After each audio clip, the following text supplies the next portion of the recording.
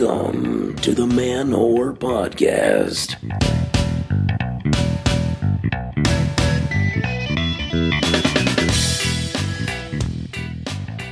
Hey there, sluts, whores, virgins, and poly people. This is Billy Procida, and you are listening to the Man Whore Podcast. I'm pretty sick. Might have strep, not sure. So we're gonna try to keep this short up top. My throat's feeling not so great.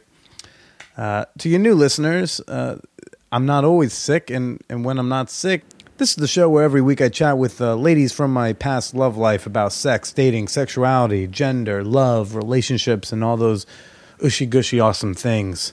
For my old listeners, welcome back again. First, again, I'm feeling shitty, I'm sick, and all that jazz, but thank you to everyone who's been saying hi and nice things to me on Twitter. Always warms my heart to hear, especially the people who saw that today that I'm sick and not feeling well, and were tweeting at me their their advice, gargling all sorts of combinations of things. Some of them I don't think are probably productive. One said mix hydrogen peroxide with something else. I'm pretty sure if you put hydrogen peroxide in your mouth, it kills you. So that might be one listener who wants me dead. And to that I say, you could just leave a 1-star review on iTunes. Less lethal, and I think that'd get your anger out. Hope everyone's weekends were awesome. Mine was pretty good until I got sick. Had some dates, had some lady meetups. Was productive. Sent out some Man Whore Podcast condoms. That was great. Don't forget, if you want your own Man Whore Podcast condom, all you gotta do, real simple, go over to iTunes and make sure you're subscribed to the show. Then take a screenshot of you writing a review. It can be positive, it can be negative. I don't care. I just want it to be honest.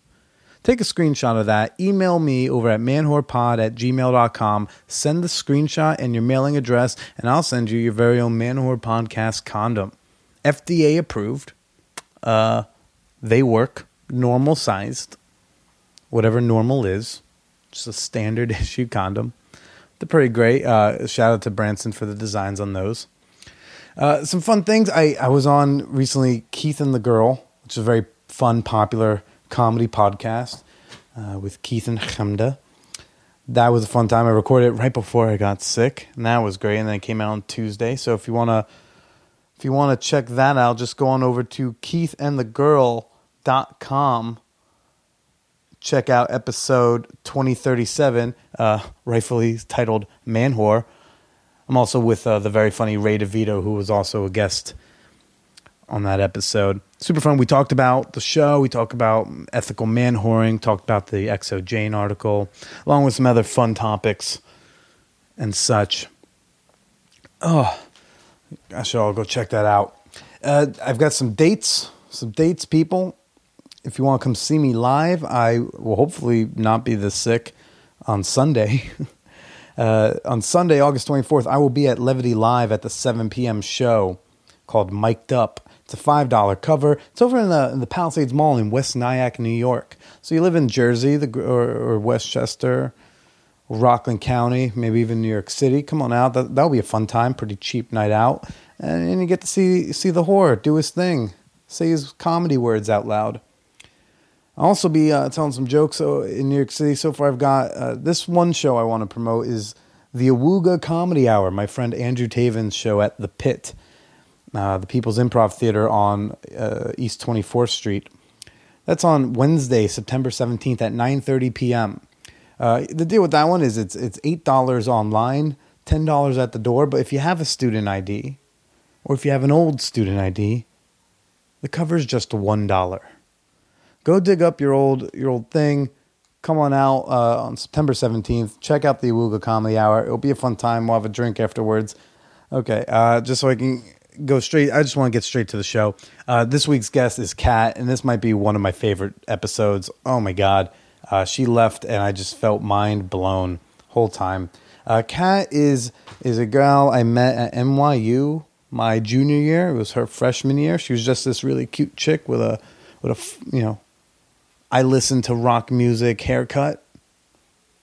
Right? We had one night of some fun. Nothing too heavy. She made me climb my fire escape. Scared the shit out of me. I only lived on the second floor, but I don't like heights. And she insisted, oh, we should go out to the fire escape. I'm like, I want to look cool. So I followed her out, but Christ, I was not having fun. But I'm sure she was feeling like Jack. She's like, I'm on top of the world. And that hurt my poor old throat. Okay, I'm going to shut my face. Just know Kat is like a dope-ass chick, a boss-ass bitch, and all sorts of other things that rappers say in their songs to describe phenomenal women. The topics range from Burning Man to Tantra, sex work, as well as body hair and the ladies' time of the month in a way you probably have never heard of it before. Super interesting stuff. Check out the show. I'm going to go gargle some salt water and debate how much it's worth it to me to hurt myself by eating some fried chicken. Okay, here's the show. This episode is brought to you by Visit Williamsburg. In Williamsburg, Virginia, there's never too much of a good thing. Whether you're a foodie, a golfer, a history buff, a shopaholic, an outdoor enthusiast, or a thrill seeker, you'll find what you came for here and more. So ask yourself, what is it you want? Discover Williamsburg and plan your trip at visitwilliamsburg.com.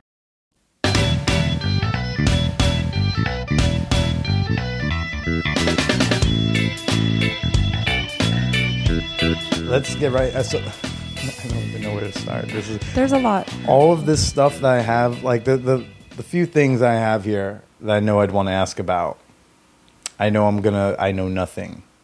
Great. Kat, you how would you describe yourself? That might help. How would I describe myself? That's a big question. I would describe myself as someone who is searching in a way that I'm constantly seeking to learn about myself. Farther away? Okay, good.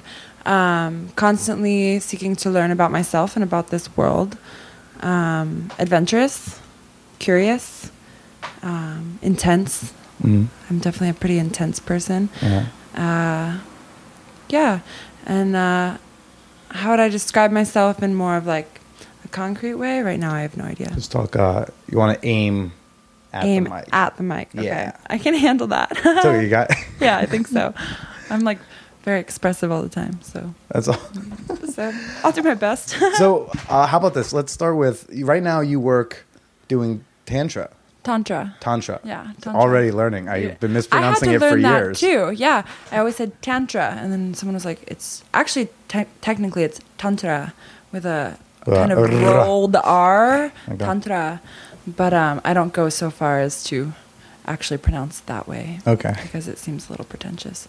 But now, sometimes I have to play dumb because I have to pretend that someone's got to be the listener. So, Kat, what's Tantra? What's Tantra? What is this thing? That is an excellent question, and I feel that people define it differently. Everyone defines it a little bit differently. It's kind of taken on a new life in this kind of neo-Tantra movement, but traditionally Tantra is an ancient spiritual discipline from India. And it was the sacred path of union. It is the sacred path of union. And what was so kind of monumental about it was that rather than feeling like you had to remove yourself from the world in order to reach the divine, it was all about using the world, going into duality. You know, they have the divine masculine, the divine feminine, knowing that there is the beyond, but also we live in a world where duality exists. So really playing with that and connecting with that and seeking to unite with that. And traditionally, only 15% of the scriptures are actually sexual in any way. Which scriptures? Well, the Tantra scriptures, I guess, is what you would call it. Like the ancient texts that were written about how to practice this specific way of reaching the divine, whatever we want to call that. Okay. Is this like the whole oneness, like we all can be divine type of thing? Yeah, I mean, I read the Da Vinci Code. Oh yeah, you're right there. We're doing great. Yeah, I mean, I think everyone defines the divine in their own way.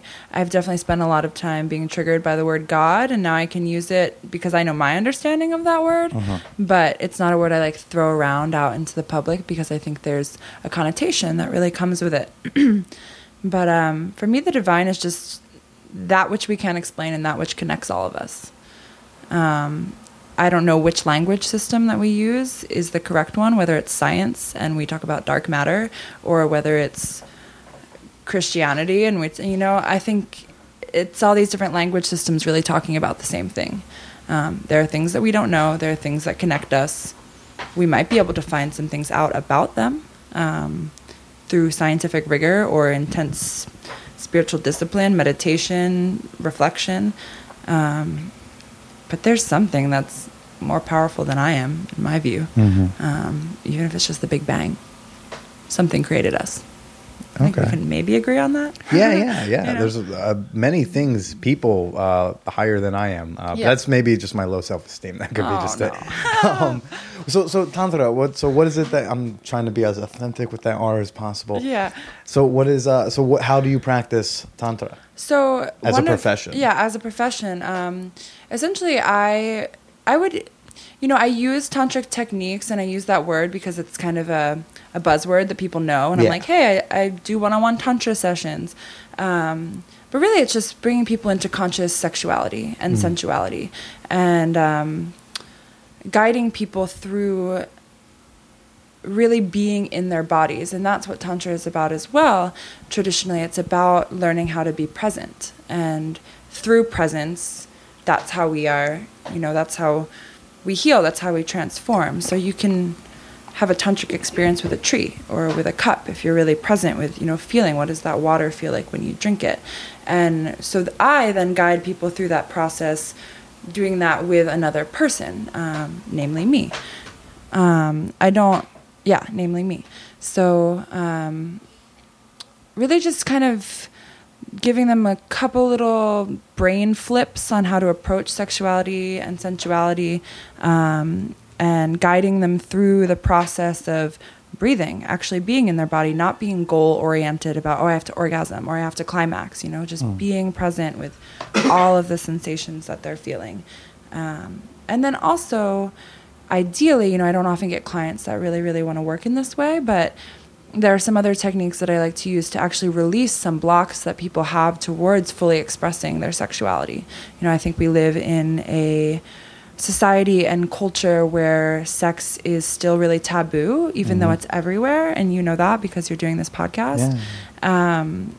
And there's a lot of shame and guilt surrounding sexuality, and I feel like a lot of the work that I'm trying to do is to heal that and to guide people through that process of healing that, of giving themselves permission to feel pleasure. Yeah. So have you worked with some people? Do you work with men and women, or just primarily men? Primarily men. I'm open to working with women. I've had 2 sessions where women have come in, and it was awesome. Where I was like, "Yay, it happened!" But I do feel that the places I'm working at right now are a little bit more heavily marketed towards men. Most of those things, and I mean, I don't want you to take offense if I put it under the umbrella of a form of sex work. It is maybe a higher consciousness form of sex work, but it's primarily a male. I feel great dominated about one. that. Okay, it's fine. Yeah. Don't want to upset.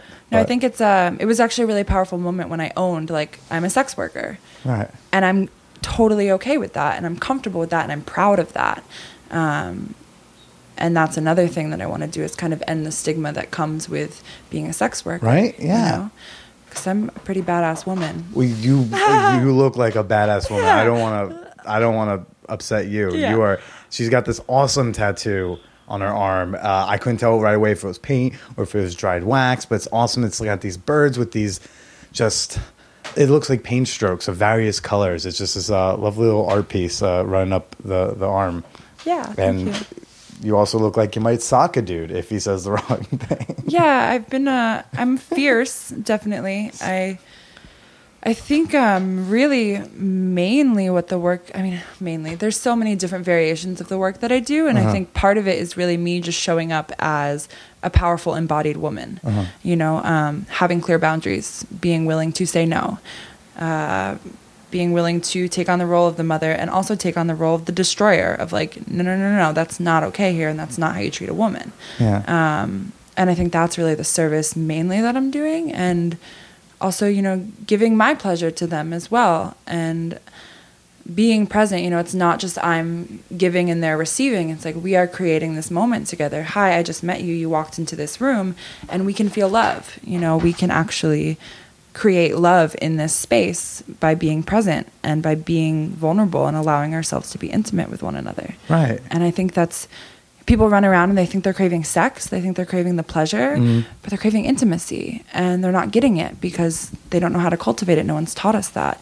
We don't have elders that teach us how to connect with someone from sexuality. And I think that's some of the work that I'm doing as well. Like, hey, how can you actually connect with the person that you're with rather than just get off? Yeah. They're different. Yeah, make it less goal oriented and be like, this is about the journey. You know, I was talking with comics I was at the comic strip before the show, and I was hanging out with some comics, and we're talking about, like, you know, it was like a bunch of dudes, and they're talking about getting laid, and then, you know, I was like, I do well, surprisingly, but my goal's never been to get laid. Like, if I go on a date, or if I'm talking to a girl, I'm not figuring out, like, oh, how can I fuck her? Yeah. And so I tell them, like, the goal's gotta not be to get laid, but also it has to be genuinely that. Yeah. It can't be that you're doing, like, fake double think where you're like, oh, I'm just gonna, like, act like, so you're playing hard to get. It's gotta be from a genuine place that if you were to, let's say, go home with the girl and you only make out a little bit and then she left, that if she leaves and you're upset, then you're still focused on that goal where it's like, oh, I didn't come, the fuck, right? Totally. It's got to be about, like, that experience. It's got to be like, we're just going to have a really good time, whatever that good time is. Yeah.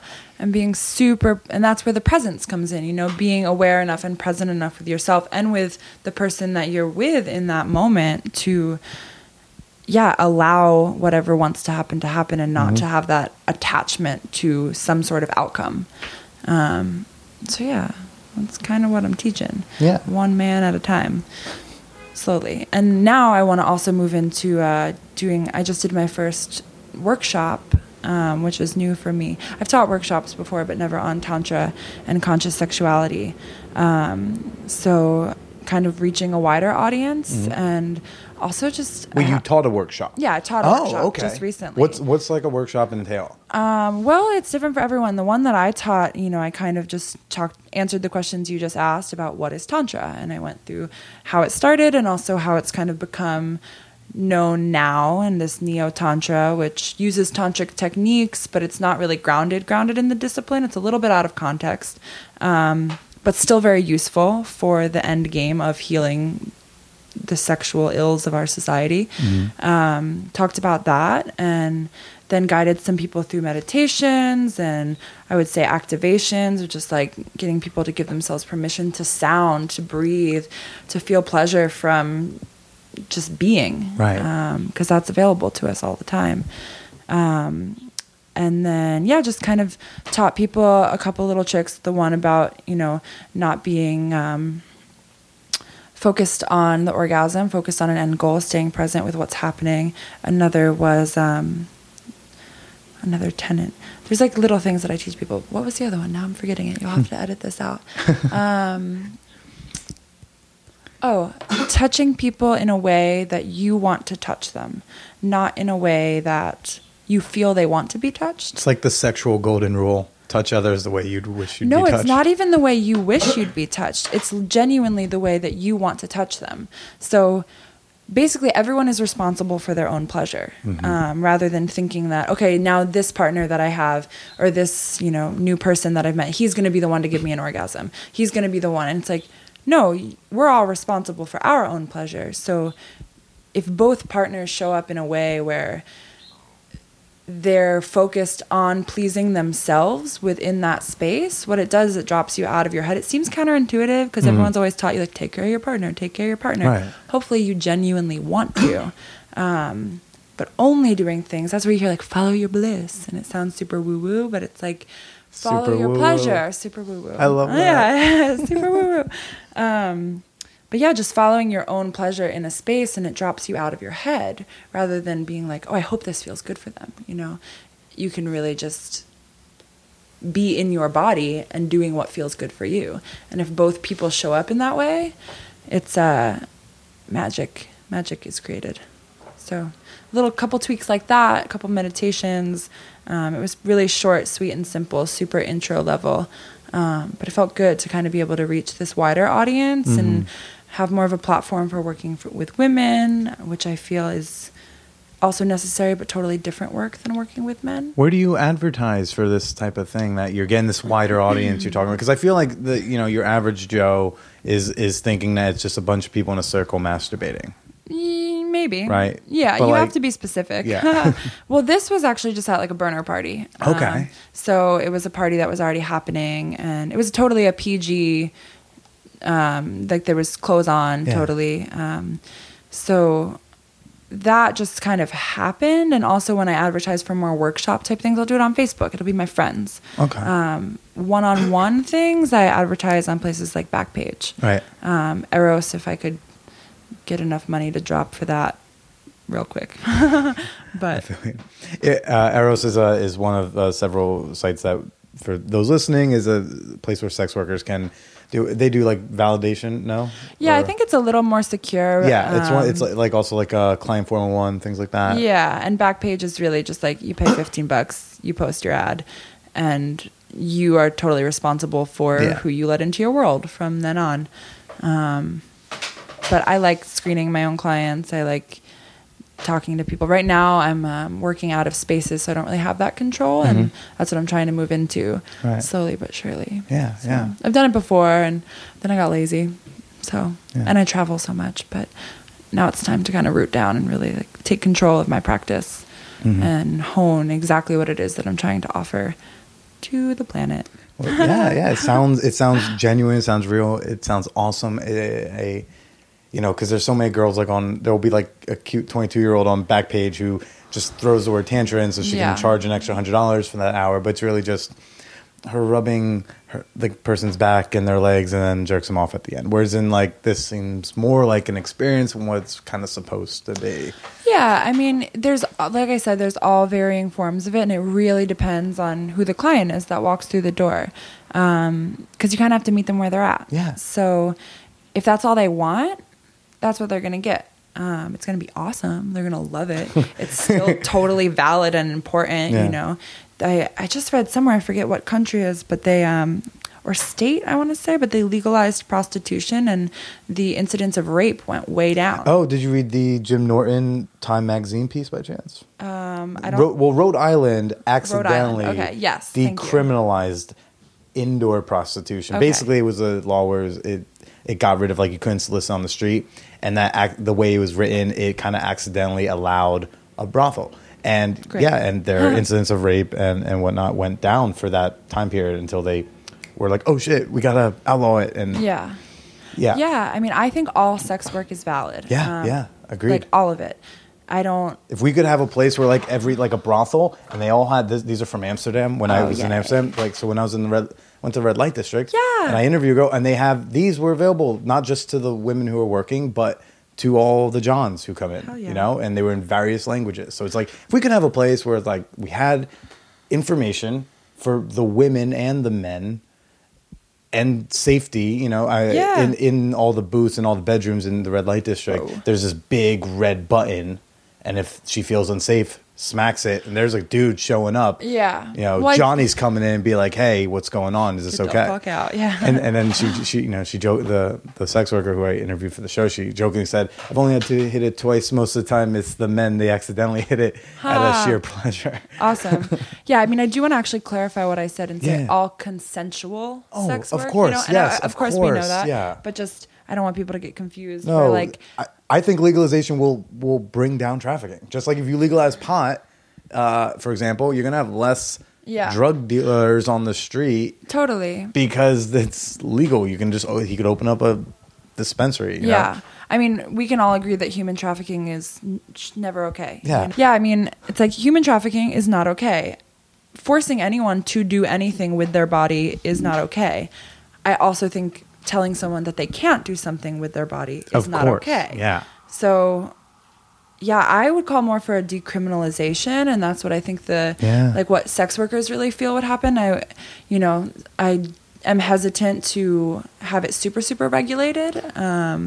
But well, they're not going to decriminalize something like that without getting their cut, you know, and sort of rightfully so. You got to pay. Everyone pays a tax in the country, and so I guess I hear that. And if anything, that, you know, if a sex worker, if a prostitute has to pay tax on her work, that almost legitimizes her job to everyone even more. Because hey, I pay taxes just like you, Mr. Banker. Totally.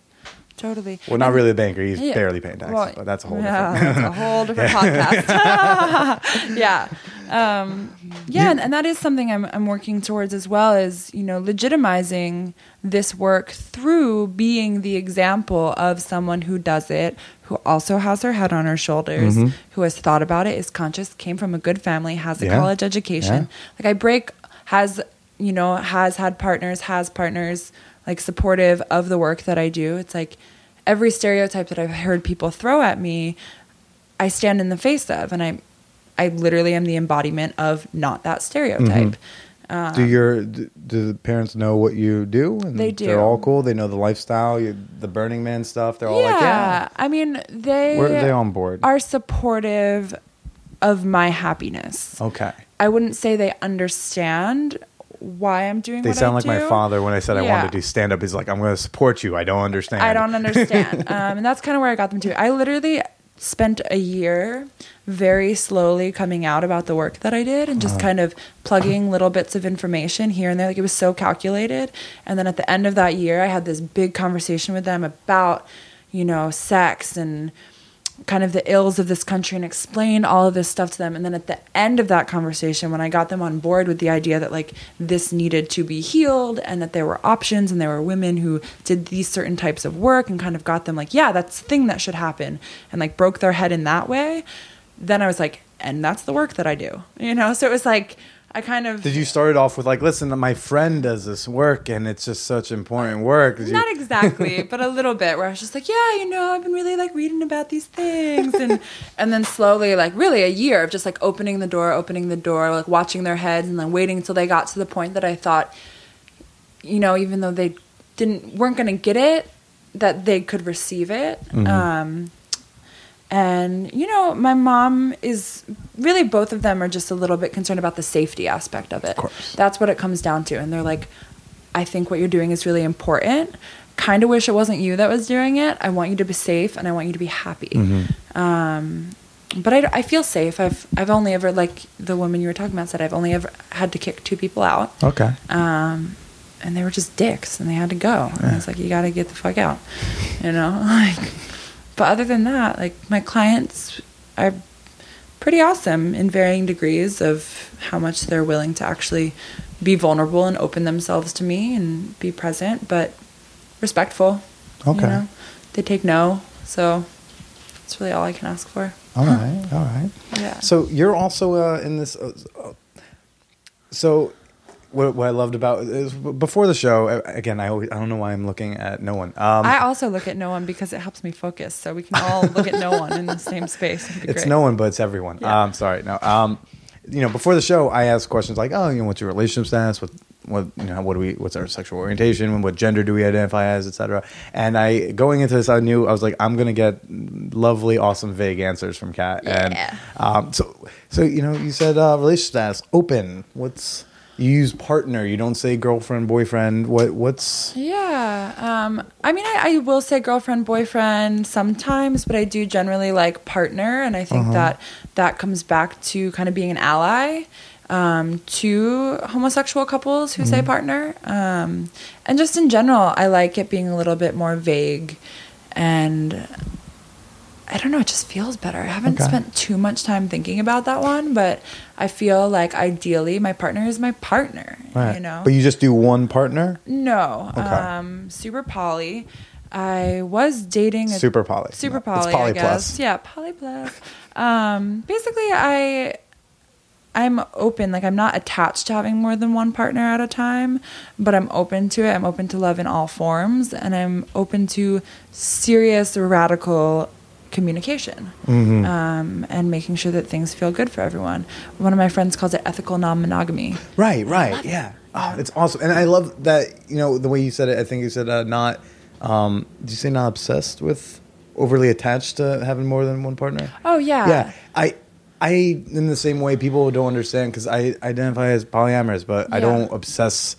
They're like, oh, so you just need. I was like, no, dude. It's like, I don't know, if I have a girlfriend, I have a girlfriend, but I like to know that I know that my love works. That I might fall in love with another person else at the same time. It may overlap, but you know, like, I don't know, I'm sure you've run into some of these type of people that, you know, there's poly people who go to poly events and they just talk about being poly, like, and they're upset, like they get a partner and they're like, I need another one. I'd be like, I don't know, why don't you just go enjoy it? Stop trying to find more and build the. And I feel like that's like things everywhere. You know, there's people who practice things well, and there's people who are practicing things for maybe some unconscious reasons that they're not privy to. Yeah. And for me, poly is more of an identity where even if I'm dating no one, you know, if I'm dating no one, I'm still poly, you know? If I'm dating one person, one man, dating a man now, still poly. I was in a trio relationship, which is a fun adventure into trying new things. And it was a man and a woman, and all three of us were dating. And that worked for a little bit, and then it didn't work anymore. And not because it was three people, just it happened to not be the right, you know, I mean, thing. I think three can be a really beautiful dynamic, and it can be really difficult. So I'm not close to that being a dynamic that I exist in at another point in my life. But yeah, I don't know. I view it as like an orientation. It's something that I am. It's how I identify, and I could be monogamous and still be, like, I can be in an exclusive relationship. I'm still a polyamorous person. Yeah, it still means I can love multiple people. And that's really the difference too. Is people kind of conflate open relationships with being polyamorous. And, you know, the word itself means multiple loves. Yeah. You know, and there are I'm just learning the many, many, many variations of loving relationships that you can have, whether they're sexual or non-sexual. I mean, realistically, we're all poly. I love my mom. I love my dad. I love my brother. I love my friends. We all exist. Like, people get kind of freaked out by the term, but we all exist in a somewhat polyamorous state, whether we choose to love more than one romantic partner is a question, or have more than one sexual partner at a time, whether we're having more than one sexual partner in a more physical way, or like really in a way of like cultivating deep intimacy. Like, there's so many variations, and I'm learning more and more and more really what's possible with loving and having communication. You know, I joke about my roommate being my platonic life partner. I just made him my emergency contact yesterday, you know, like it's a big step. Like, yeah, like, you know, and like for some people they'd be like, well, why aren't you dating? Or why aren't like this or that? Like, why aren't you having sex? But that's what works for us, you know? And like, I don't know. I love love. Love. In all forms. Yeah. It seems to be something that keeps coming up sometimes with people, and I won't say the community because various communities, but like, you know, we had Jefferson on, and we've had other people kind of in that world, and it's about loving love. Loving love. That's what it's about. And communication. Communication is huge. And I mean, I am a baby when it comes to communication, and I'm so thankful to my current partner for really like pushing that and pushing me to be better. And I think a lot of miscommunication comes from people not knowing themselves, not knowing what they really want. Or being scared of what communicating is going to be, or how it's uncomfortable. I mean, I went to, they know, but I went to my first like sex party. I've been the group thing. I've never been gone like with a date to like a party. Okay. So we went to Hacienda on Saturday, and she's never done anything in this world. So I had to do some prep on communication. I was like, listen, we're going together. This is like a thing where like, we got to talk right now. You know, I know it's unsexy and it's not fun, but like, we got to like talk about like our boundaries and rules like before we go. And then while we're there needs to be communication. And even afterwards, you want to have a debrief, you know? Yeah. It's not always sexy, but it's necessary. See, I would switch it. I think it is sexy, you know? And I think that's like, let's be real too, like sex sells. So like, let's make all these good things sexy. Yeah. But it is like, if someone is willing and able to communicate with me about themselves, about what they want, about what they need, about their desires, about their fantasies, about, you know, all of these things, like that is sexy to me. I'm attracted to people's minds and I'm attracted to people's hearts. And yeah, it's so important to even like, you know, being poly and going into the festival world to, before you go. Like Burning Man? Yeah, Burning Man, or, you know, some of the smaller regional burns. Like, you know, those are always big events where there's a lot of sexy people around and a lot of people that you love and care about around. And like, you know, if you're going with someone, what are those expectations of how you're going to act? Setting some ground rules, you know, having a bit of a framework, I would say, is important of like, okay, so now we're in this world. How do we agree to act together in this world? Making agreements, you know, clear agreements, I feel is so important, so that everyone knows that like this is what we've agreed to, and any feelings that arise within that, being willing to own them and hold them and process them, unless someone breaks an explicit agreement, you know, and then that's a whole new issue where it's like, you went against our word. I mean, I wouldn't say I'm not jealous. I wouldn't say that I'm perfect, but I'm really focusing and working on being willing to examine and break down my own reactions to certain things and figure out where they're coming from inside of me, rather than, you know, asking someone to change their behavior unless their behavior really warrants changing, you know? So, yeah. Yeah. You know, have you read The Ethical Slut? I actually haven't. It's awesome. But they have this whole big, thick chapter on jealousy. Okay. Because it's all about, you know, the action, like, you know, sleeping with another person or whatever. It's not the behavior that makes you jealous. There's something inside of you. It's like, okay, well, I'm feeling jealous. Why am I feeling jealous? Yeah. Now, unless it's like you said, a behavior that warrants changing, it's more like, okay, I'm feeling jealous that he talked to that girl while we were at a party together. What's this? But we never said he couldn't. So what does it say about me? It's, you know, and then you examine that, and then you go communicate that with your partner to say, hey, I was feeling jealous. This is where it was coming from. Here's where I'm at now. Yeah. Here's what I need to share with you. Here's where I've gotten to. I think timing is really important. You know, if someone's like, if your partner's talking to someone over there and you march over and you're like, I'm feeling jealous right now. Like, I don't really think that's the best way to handle it, you know? People could disagree with that. That's my opinion. But yeah, for me, I really feel that jealousy comes from some sort of insecurity. And there's nothing wrong with being insecure. You know, we're all a little bit insecure about things. I think the goal is to be totally secure, and we all have varying levels of being secure. But I do think when we are jealous of something or someone, it's because it points to something that we either want or that, you know, we feel that we're lacking, and really delving into that. Like, okay, what do I feel that I'm lacking? And rather than being upset with that person, like, working to cultivate that thing within yourself. I think that's really important. It's really just about taking over and over again personal responsibility. I think that's what poly really pushes people to. Not to say that you can't have that with monogamy. You know, it's really about the people rather than the framework. Monogamy is hard for me to totally comprehend because I have trouble feeling like it's appropriate to squelch my love in order to prove my love for someone. But if that's what feels good to people, I ain't gonna tell you otherwise. Yeah. So long as you just don't tell us that we can't. Yeah, that's all. Exactly. That's kind of usually my stance, where I'm like, if you're not hurting someone, and that's what the burner community really points to too. It's like radical self-expression, as long as you don't fuck someone's as long as you don't hurt someone. Consent is a huge thing as well. Like you're just like, don't fuck someone today. So, someone listen. You take a little acid, you might accidentally run and be like, whoa. And then you can fuck someone's dip. It's like, you have the right to act however you want, and I have the right to think you're a total asshole for it. I don't have the right to stop you from doing it.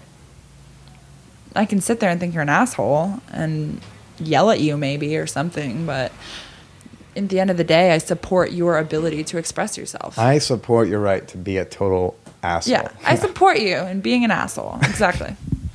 Should make a bumper sticker support that you make being a an asshole. ton of money. Yeah. So We'll go halves on it. yeah. Yeah. All right, we'll invest. Cool. So the Burning Man community, like how's a nice Jersey? Can I say Jersey? Yeah, Jersey's fine. How's a nice Jersey girl like you nice Jersey girl. goes to NYU, get caught up in the whole Burning Man? Let's go into a desert and Burning Man. Burning Man. I love Burning Man. I've never heard someone say who goes regularly and say I hate Burning Man. Yeah, I mean, how did I get caught up? I got caught up. Actually, Okay. so we're just gonna cut that out. But yeah, I mean, for me, Burning Man and that whole community is a radical experiment in what it can be like when we come together with the intention of creation and expression rather than profit. Burning Man is free, correct? No. Go to? No? No. Oh, okay. So there is, like, I'm not going to sit here and think that Burning Man is the one right way and that there's so much hypocrisy. Okay. I mean, there's a Burning Man organization. There is, like, I'm pretty sure the word decommodification is a trademark at this point. Like, weird shit. Okay. About the organization of Burning Man. It's huge. It's 70,000 people at this point. Okay. I didn't know you had to pay to go. I just thought it cost money, like, because you have to get all your shit. Oh, no, you pay to go. Oh, okay. I was but they not have to aware. get, I mean, realistically, they Was have it to per get camp or per permits person? per person. Oh, wow. Yeah. Okay. Yeah. How much is it to go to Burning Man? I want to say it's like 3 something for a whole week. 300 something? 380 maybe. You can also get low income, and then that's like 190. Okay. So I mean, it's like a festival. Yeah. The That's first way cheaper year- than going to fucking... Yeah. Yeah. The first year I was kind of pissed about it, and then I got there and I realized, like permits and all the things that they do have to do in order to create the space and keep, the surrounding area appeased. And logistics. Yeah, there's logistics. Ideal world, it'd be free. Ideal world, everything would be free, and we would not live with this weird construction of money. But that's not the world we live in. So things cost money. But I'm definitely never afraid to also see the darkness. Well, I won't say never afraid. Sometimes I forget and I get afraid. But in general, I try to make it a point and cultivate my ability to also see the darkness within things. And like Burning Man, you can easily idealize it, but there's a lot of shit that's fucked up with it. Okay. And I'm comfy in saying that. But for 1 week out of every year, Black Rock City is the 3rd largest city in Nevada. It goes Las Vegas, Reno, Black Rock City. It's a city. So like any city, there are the bad seeds. There are the people who are going to get really fucked up. There are the people who come in just for the weekend from the surrounding area just to like party their faces off until they can't even see anymore. There are people who are sad and want to hurt other people, whether it's conscious or unconscious. So that exists out there. It's all out there. Luckily, I haven't had too much experience with that part of things. But it totally exists, It's like there's a seedy underbelly of any city. What's your favorite part of Burning Man? Favorite or your part? favorite thing to do? I know if I say your favorite part, I'm going to get this lovely, beautiful existential answer. Yeah. But tangibly, like, what's like your favorite thing to do at Burning Man? I feel like probably one of my favorite memories at Burning Man was when my friend looked at me and was like, hey, you want to go hang out with some of my friends from Boston? We're all going to take acid and we're going to march the playa. I was like, yeah, sure, that sounds great. So a couple of us The walked playa up. being the desert. Yeah, the playa being the desert. And so like there's kind of the surrounding camp area, and then the center is really the playa. The whole thing's the playa, and there's just art everywhere. So taking acid and romping around the playa sounds great. People ride bikes all the time. He was like, we're going to walk. And I was like, yeah, fuck yeah, we're going to do it. And then we get over to this camp with his friends, and it turns out that it's this thing they do once a year called the Death March. And there's like 150, I kid you not, like 100 to 150 people.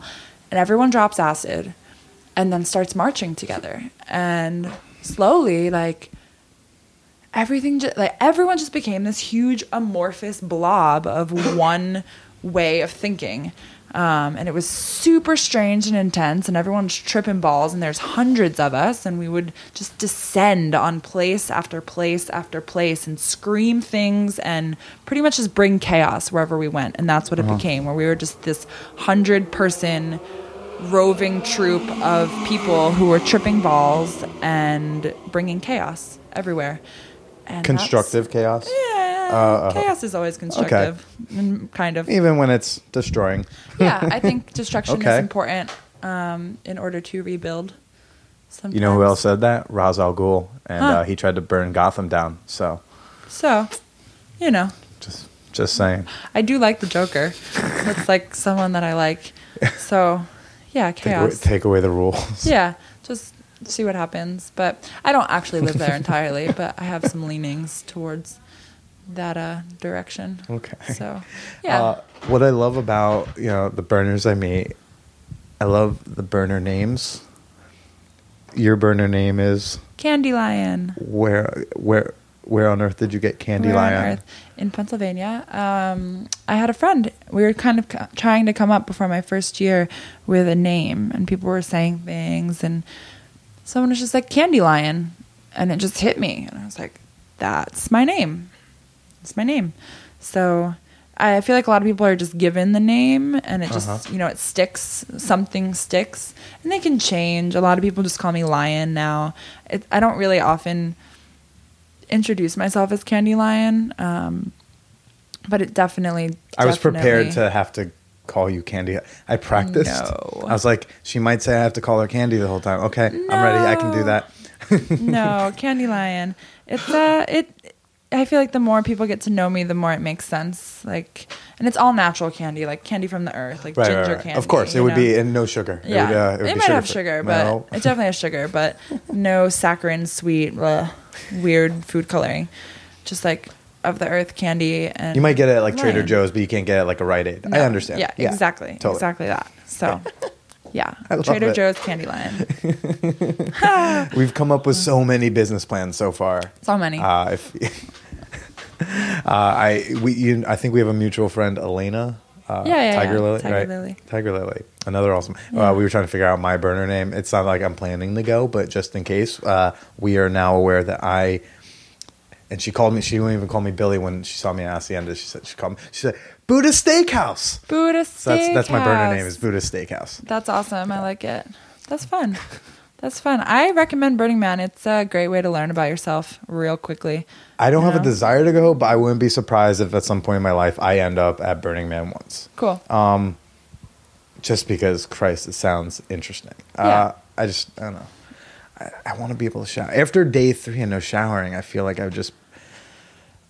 It's fun. Or if you go with the right camp and you can bring your portable shower. No, people actually have like these whole shower systems. Like I've always been with a camp that has a shower.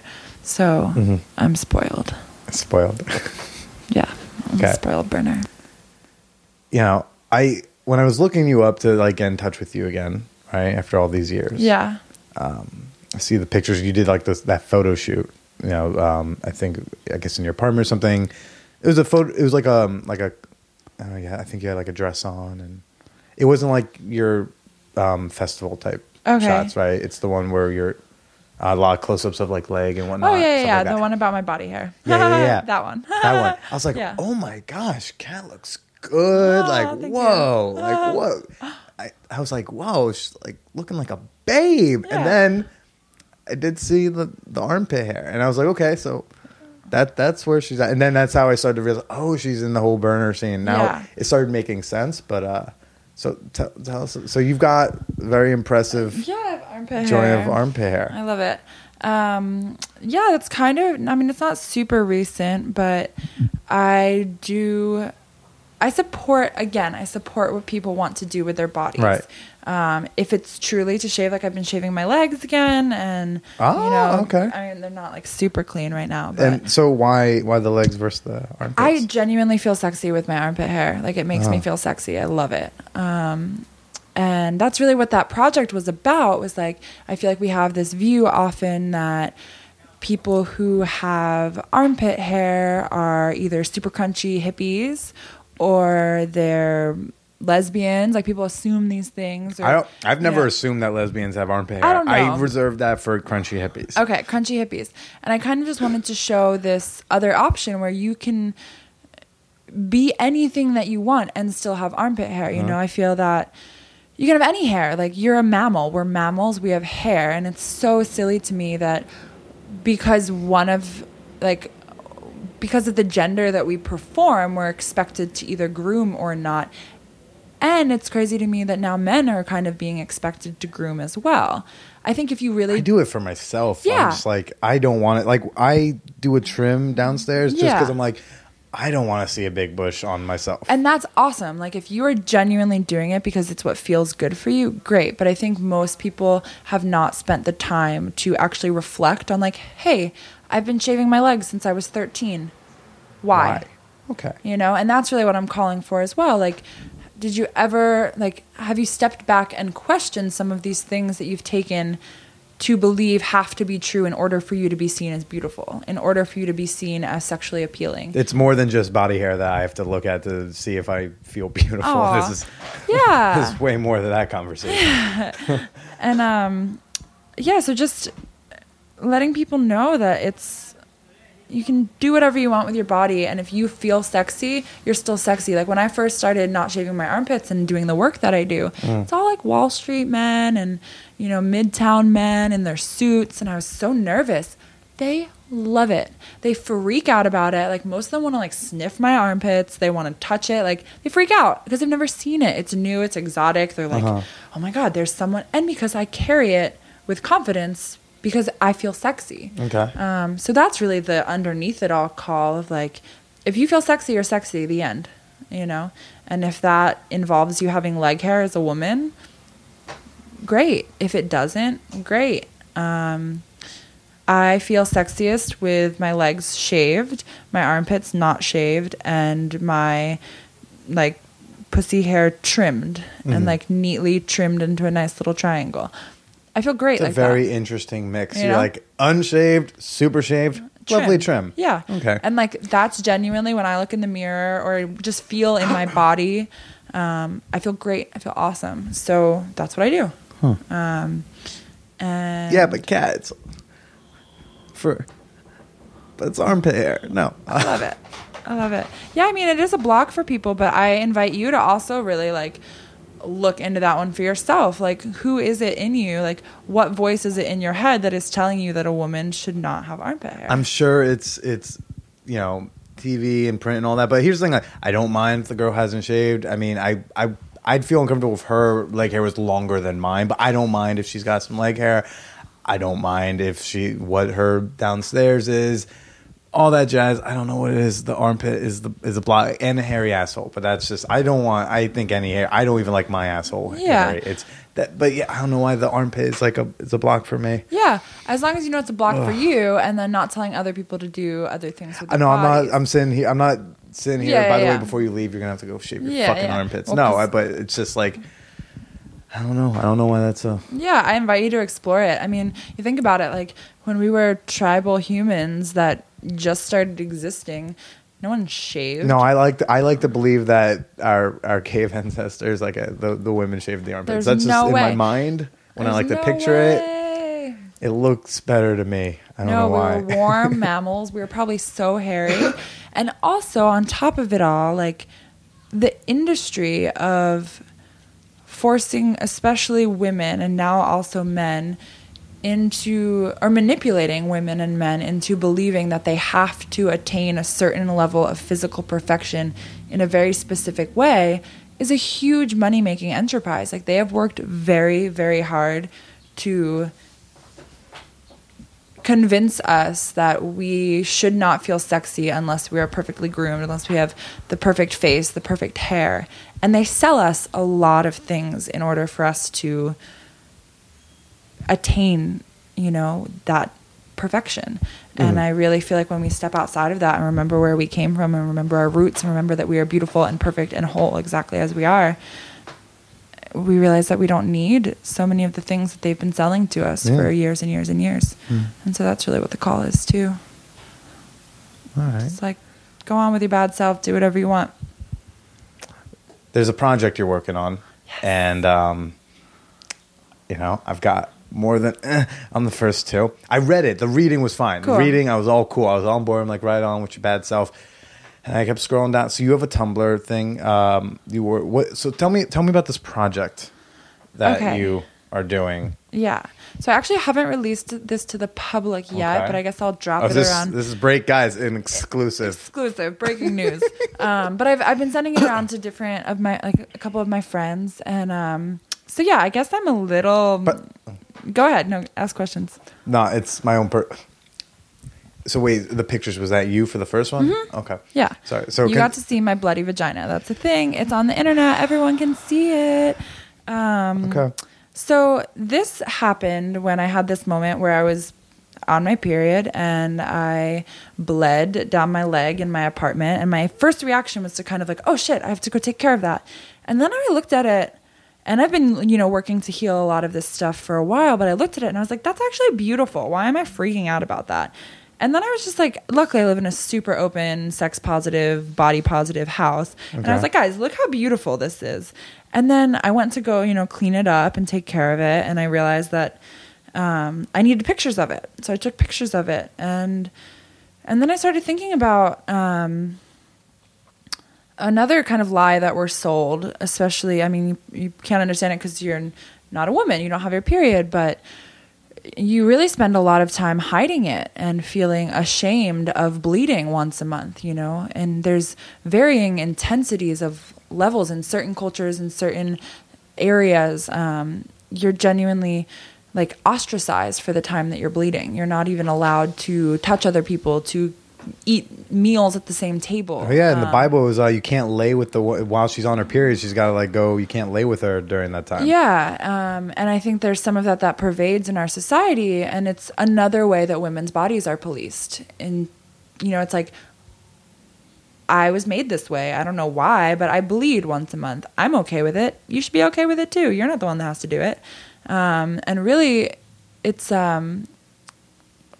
such a beautiful time of cleansing for the body of the woman, and can also be a time of cleansing for the, emotional, mental, spiritual, whatever body of the woman as well. If she's really tapped in, like it's a special time to go within, to really be in our bodies, to feel more intensely. But we have been really, really, really sold this idea that it is dirty, it's unclean, that, we're really difficult around this time, and that you love ice cream. Yeah, around I do love ice cream, and I do love chocolate. For 4 days a month, I will tear into Ben and Jerry's. Yeah, I'll use that as an excuse. But so really, we've kind of been taught to hide our periods. I watch women take their whole purse to the bathroom rather than taking a tampon out and being like, I'm going to go to the bathroom now because I have my period, and being willing to even talk about that. And I've watched so many men be like, I don't want to hear about that. And it's like, well, this is something that happens in my life and I can't talk about it with you. Why? Again, it comes into really questioning, like, where do those feelings come from? So when I took these photos, I was just like, all right, well, now I have to share them with the world, and I'm inviting other people to do the same. To really kind of exactly flip the script of, like, instead of hiding this this process and feeling shame about this process, I'm going to openly share it with the world. And I kind of vision this and hope for this to be something similar to Post Secret for bleeding pussies, where, people can send in photos anonymously. I have had one submission so far other than my own, and she actually did this beautiful painting with her blood and sent it in, and I was super pumped about it. And I have a couple other friends who have told me that they're like in the works of making something and they're going to submit something. I'm going to submit. I got to wait like another 14 days. Like 14 days. Sorry. I'll be in. It's sadly not one of the things you can submit just willy-nilly. Yeah, you have to kind of have some forethought. So really, I hope that at some point it reaches women who have never thought about these things and who are like, wait, yeah, I'm going to send this photo in. It doesn't have to show their face. It doesn't have to show any incriminating information about them. Unless they have like a really, really like just specific. Yeah, super specific. Yeah, labia. But really just giving women this platform to share that part of themselves and to have that catharsis, that catharsis. And our blood, and the way that they say, this is where blood sacrifice came from. Okay. Way back when. Do tell. I know nothing. Yeah, the women would sacrifice their blood to the crops and to the earth. Okay. To the earth. I was pointing up because I thought you were going to say moon goddess, but then I was like, oh, well, yeah, that's wrong also way. a thing. We are very connected to the moon in the way of we bleed every 28 days. It's a lunar cycle. There are 13 lunar cycles in a year. And that's how many, usually, if we're regular, that we have. So many women that I know sync up with either the new moon or the full moon. And that's how it was all the time before artificial light. People totally just synced right up with the cycles of the moon. They bled together in tribal societies, and they gave their blood back to the earth. And it was beautiful. And it was not thought of as unclean in any way. And then at some point, blood sacrifice became violent, and it was no longer the women's, and it involved killing. And I'm not sure exactly how that shift took place, but kind of is around the same time as the rise of the patriarchy and really pushing the power of women down. And I think a key factor truly in reawakening to that power is women stepping up and being proud of their blood. Being proud of what it means to be a woman, whatever that means to them. I'm not going to tell anyone that. But saying, I bleed every month, and it's beautiful. And collecting it, doing things with it, giving it back to the earth. What does that mean, giving it back to the... What do you... Yeah, are just you like planning a... Just offering it back to the earth. Literally, like, I collect my blood in a moon cup, which is like... People don't know about it. It's way better for you than tampons that are bleached and have weird chemicals. Is that the cup you put inside? You saw it because you saw the pictures. No. Did you not look at the pictures? I knew what I was gonna see when I was scrolling, and then I was like, "You can do this." I called someone over. I was like, "Hold my fucking hand. Hold my hand, man." Okay, and I looked, and I was okay, and but I didn't. Detail, but there was someone at the party on Saturday who had. She's like, just one moment, I gotta go take the cup out. I was like, cup? Okay. Cup. Yeah. Tell. It's just a little cup. It's a silicone cup called Moon Cup. Also, Diva Cup is another. I'm gonna plug that, I guess. Plug Diva Cup. I promise. Is there one you prefer more? I prefer Moon Cup. Moon personally. Cup. Fuck Diva Cup. I like them both, but yeah, if I had to endorse one, I've had more luck with the Moon Cup. Okay. But I'm sure it's personal preference. But seriously, they're like $30, and you can use them for life. It's high grade medical silicone, so you're saving money. And just collects. It collects the blood. You change it a couple times a day. You can just pour it right down the toilet. I like to collect mine in a jar and then water my plants with it. Okay. Or give it back to the earth in some other way. It's really great for your plants, actually. It's good for a lot of things. Now is that from like anecdotal evidence, or have you like read something saying like? I wouldn't say that I've had like studies or scientific. I don't think they're doing scientific studies about the effects of menstrual blood on plants. There's some scientist who's like really wants it, just can't get the funding. Yeah. Poor guy. Yeah, I think it's like that. So.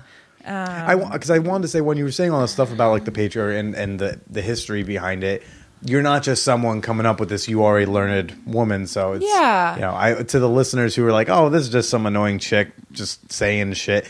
No, you've read a book or two. Yeah, in my day, I know how to read. There's some guys who are really upset about it, but God damn it, she can read. Yeah, I can read. I've studied a lot of these things, not only experientially, but also academically when I was at NYU. And that's really what it's not exactly what I studied, but it tied in. And, philosophy, psychology, ancient texts, ancient religions, shamanism, art, kind of all rolled into one. Like, how do we transform ourselves? And this is a part of that. This is a piece of that, I think, coming back to a more ceremonial and kind of almost ritualistic way of being, but personal ritual, not having to subscribe to anything, but just really like taking time, slowing down, taking care of ourselves. And I think being mindful, and I feel like our blood, like women doing just little blood ceremonies by themselves. It's such a if I was a woman, tell me, what would I do to do a blood ceremony? I would tell you to listen to your heart and to really find what feels good. The first time that I ever gave my blood back to the earth was in Lake Atitlan in Guatemala. And I just sang songs, and I painted my face with my blood, and then I poured it into the lake. Okay. And that's what I did. I think it's whatever feels good to you. There's like no one right way of doing things. That's something that I'm pretty committed to. Mm-hmm. So yeah, everyone can also say, fuck you, I don't want to do any of that. But I think if you try it, you might like it. And I think just like healing our relationship to our blood, to our wombs, to our bodies as women, that's really what's happening now. And that's what is being called for. Is for us to stand up and to be like, hey, I'm actually perfect just the way that I am in all of my bloody vagina glory. And fuck you if you're going to tell me otherwise, you know, and being willing to say no, to say yes, to follow our pleasure, to, you know, have orgasms, to have body hair if we want it, not have body hair if we want it. Really just breaking the mold of feeling like we have to look and act and be a certain way.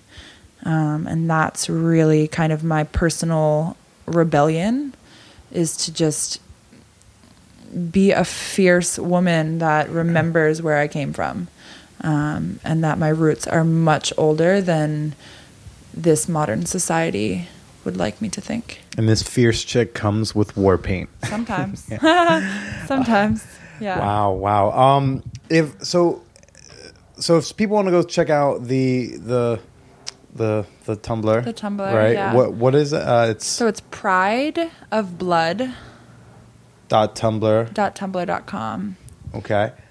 Anything else you want to be plugging? Do you want to plug can people listen in, might live in the greater New York area and they're interested in Tantra? They with or without the rolled R, you know, they yeah, I mean, people can totally give me an email if they're I feel good about that. Okay. If they're into it, my email for things like that is hearted healer. I love all the words in that email. And then I also love them all put together. Totally. At gmail.com. At gmail.com. If they're interested in maybe experiencing a one-on-one Tantra session. Yeah, people are interested in one-on-one sessions. Maybe a workshop. Maybe they want to host a workshop with friends. All bachelorette party. Great bachelorette party.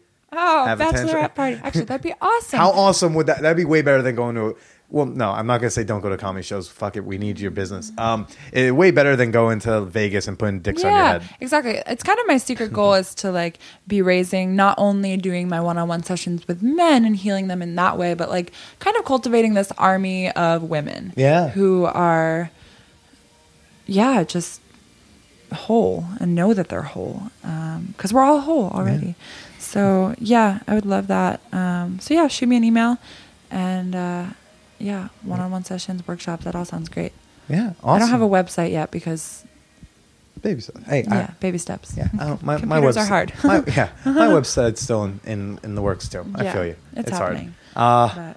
You, Kat, mind blown, fucking awesome. Thank you. I was expecting to like have to suppress more kind of jerkish hippy dippy jokes, but I didn't have those for most of the time. I was just like, I learned a lot. I think my listeners learned many things. Cool. This was super cool. You have become a very fierce, badass chick since the days I know you, but who was still pretty badass back then. For like a 20-year-old, 19. I think I was 19. I forget. Yeah, I think I was 20. Oh yeah, you're a year older. Okay. Cool. Yeah. I was. Yeah. Since that one fateful night at NYU, this is Pulp Fiction. Very. Yeah. It's something that I've worked on cultivating, being able to speak to people about these things in a way that is not too like, and then this and this and this. You know, I want to be able to be on the earth and be taken seriously and show that I've put a lot of thought into this, and I'm a skeptic. You know, I'm not very easily swayed, pretty unbelieving of most things. So the things that I choose to actually put my words behind are things that I've spent a lot of time researching and thought about for quite some time. So, yeah. Well, thank you for sharing your words. Thank you for sharing your energy here today. It's really awesome. You're a fantastical gal. Fantastical, thank you. Super fantastical. So awesome. This was great. Say goodbye to our lovely listeners. Bye, everyone. Thanks for listening. All right. See you next week, everyone. Cool. Or I'll see you guys in 5 seconds when I do the outro. But yeah, later. Cool.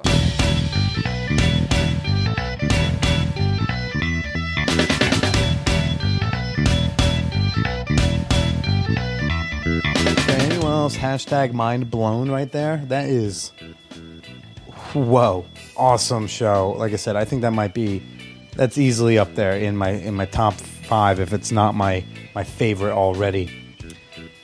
Totally awesome. Again, if you want to check out Kat's project, or if you want to submit your own pussy blood picture, go over to prideofblood.tumblr.com. Check that out. Not safe for work. Very not safe for work, but do it.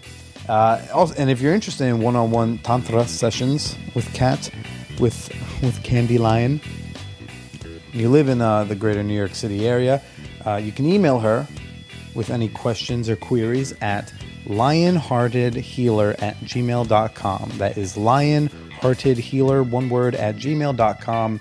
Speaking of emails, make sure you're on the mailing list for the show. You can sign up for that over at www.manwhorepod.com. Again, that's where you're going to find out all your Man Whore podcast news first. Those folks are the first ones who had to jump at the Man Whore podcast condoms.